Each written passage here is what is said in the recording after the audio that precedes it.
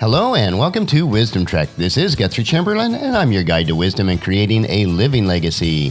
Thank you for joining us for our 7-day-a-week, 7 Minutes of Wisdom podcast.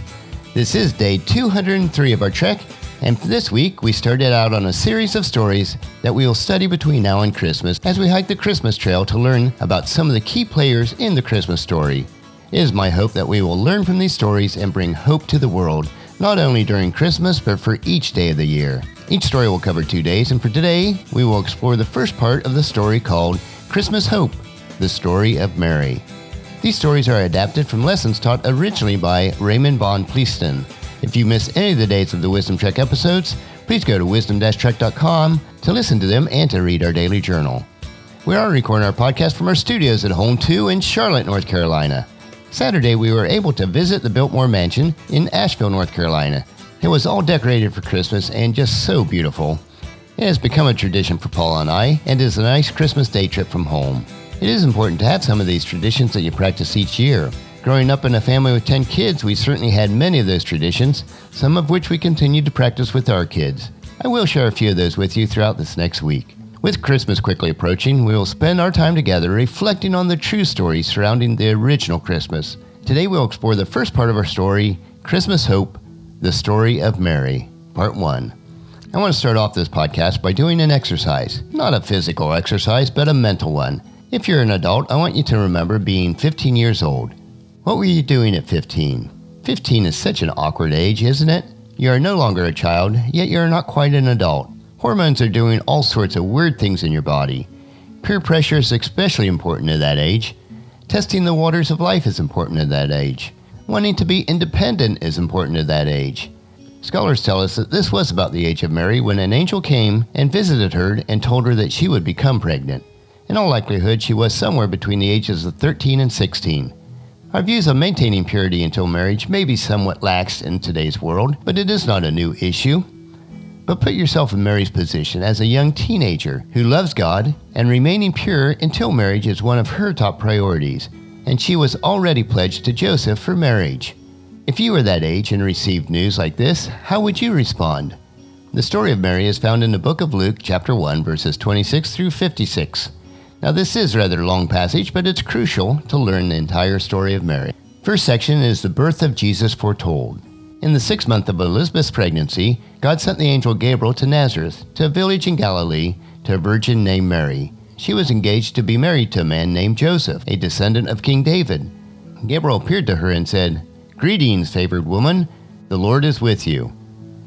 Confused and disturbed, Mary tried to think of what the angel could mean. "Don't be afraid, Mary," the angel told her, "for you have found favor with God. You will conceive and give birth to a son, and you will name him Jesus. He will be very great and will be called the Son of the Most High. The Lord God will give him the throne of his ancestor David, and he will reign over Israel forever. His kingdom will never end." Mary asked the angel, "But how could this happen? I am a virgin." The angel replied, "The Holy Spirit will come upon you, and the power of the Most High will overshadow you. So the baby to be born will be holy, and he will be called the Son of God. What's more, your relative Elizabeth has become pregnant in her old age. People used to say that she was barren. But she has conceived a son and is now in her 6th month, for the word of God will never fail." Mary responded, "I am the Lord's servant. May everything that you said about me come true." And then the angel left her. The second section is called Mary Visits Elizabeth. A few days later, Mary hurried off to the hill country of Judea, to a town where Zechariah lived. She entered the house and greeted Elizabeth.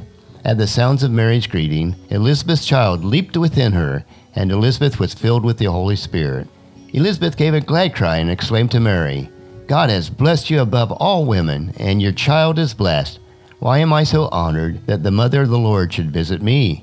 When I heard your greeting, the baby in my womb jumped for joy. You are blessed because you believed that the Lord would do what he said." This third section is called the Magnificat, Mary's Song of Praise. Mary responded, "Oh, how my soul praises the Lord. Oh, how my spirit rejoices in God my Savior. For he took notice of this lowly servant girl, and from now on all generations will call me blessed. For the Mighty One is holy, and he has done great things for me. He shows mercy from generation to all who fear him. His mighty arm has done tremendous things. He has scattered the proud and the haughty ones. He has brought down princesses from their thrones and exalted the humble. He has filled the hungry with good things and sent the rich away with empty hands. He has helped his servant Israel and remembered to be merciful, for he has made this promise to our ancestors, to Abraham and his children forever. Mary stayed with Elizabeth about 3 months and then went back to her own home. Can you imagine all that must have been going through Mary's mind? She went to her cousin Elizabeth, who was the wife of a priest. After she had met with her, Mary was able to sing a song of praise for being chosen to be the physical mother of the Savior of the world. For our story today and tomorrow, I would like to look at 3 characteristics of Mary, and we will look at the first one today, which is Mary's Hosanna, or could be titled Mary's Song of Praise and Adoration. Mary's response is a song of praise to God. It was a verbal offering from her heart through her words to a holy God. Let's consider this song and notice where the focus lies, not on Mary, but on God. The focus of the virgin birth was not on Mary, but on the power of God. If we were to take out a magnifying glass and examine this song, we would see nothing less than a song of praise to God. We would see adoration, we would see exaltation, and pure praise to the Father. This is truly a song of worship. This is truly a song of praise. Praise is a verbal offering to God from your heart. I've heard it said that if the only thing that God has done in our lives is to save us, we should praise Him from the rising of the sun through the darkness of the night. But He has done so much more for us than that. He has given you the sense of taste so you can enjoy your favorite food. Praise God. He has given you the sense of smell so that you can enjoy flowers or baking of bread in the oven. Praise God. He has given you a sense of humor so that you can enjoy laughter. Praise God again. What a beautiful story this is, one of fear that was turned to praise and then to hope that the long-awaited Savior of the world was about to arrive. Mary, the ordinary, humble servant, was chosen to be a vessel in which God would use to fulfill His plan of redemption. When we become fearful, let us remember that God is in control and will use us to fulfill His plan in our world. We can live a legacy each day that will impact our world. What an awesome thought. Let's be willing and open for whatever God has in His plan for us, and to be humble to allow Him to work through us. Tomorrow we will explore Mary's humbleness and hope. You won't want to miss it, so encourage your family and friends to join us and then come along with us tomorrow for another day of Wisdom Trek, Creating a Legacy. That will finish our podcast for today.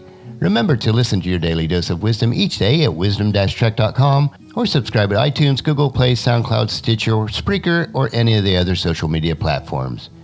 And please share Wisdom Trek with your family and friends through email, Facebook, Twitter, or in person as you meet with them, and invite them to come along with us each day. Today's journal can be found at wisdom-trek.com. Thank you for allowing me to be your guide, your mentor, but most importantly, I consider you my friend as I serve you through the Wisdom Trek podcast and journal each day. As we take this trek together, let us always live abundantly, love unconditionally, listen intentionally, learn continuously, lend to others generously, lead with integrity, and leave a living legacy each day. This is Guthrie Chamberlain reminding you to keep moving forward, enjoy your journey, and then create a great day every day. See you tomorrow.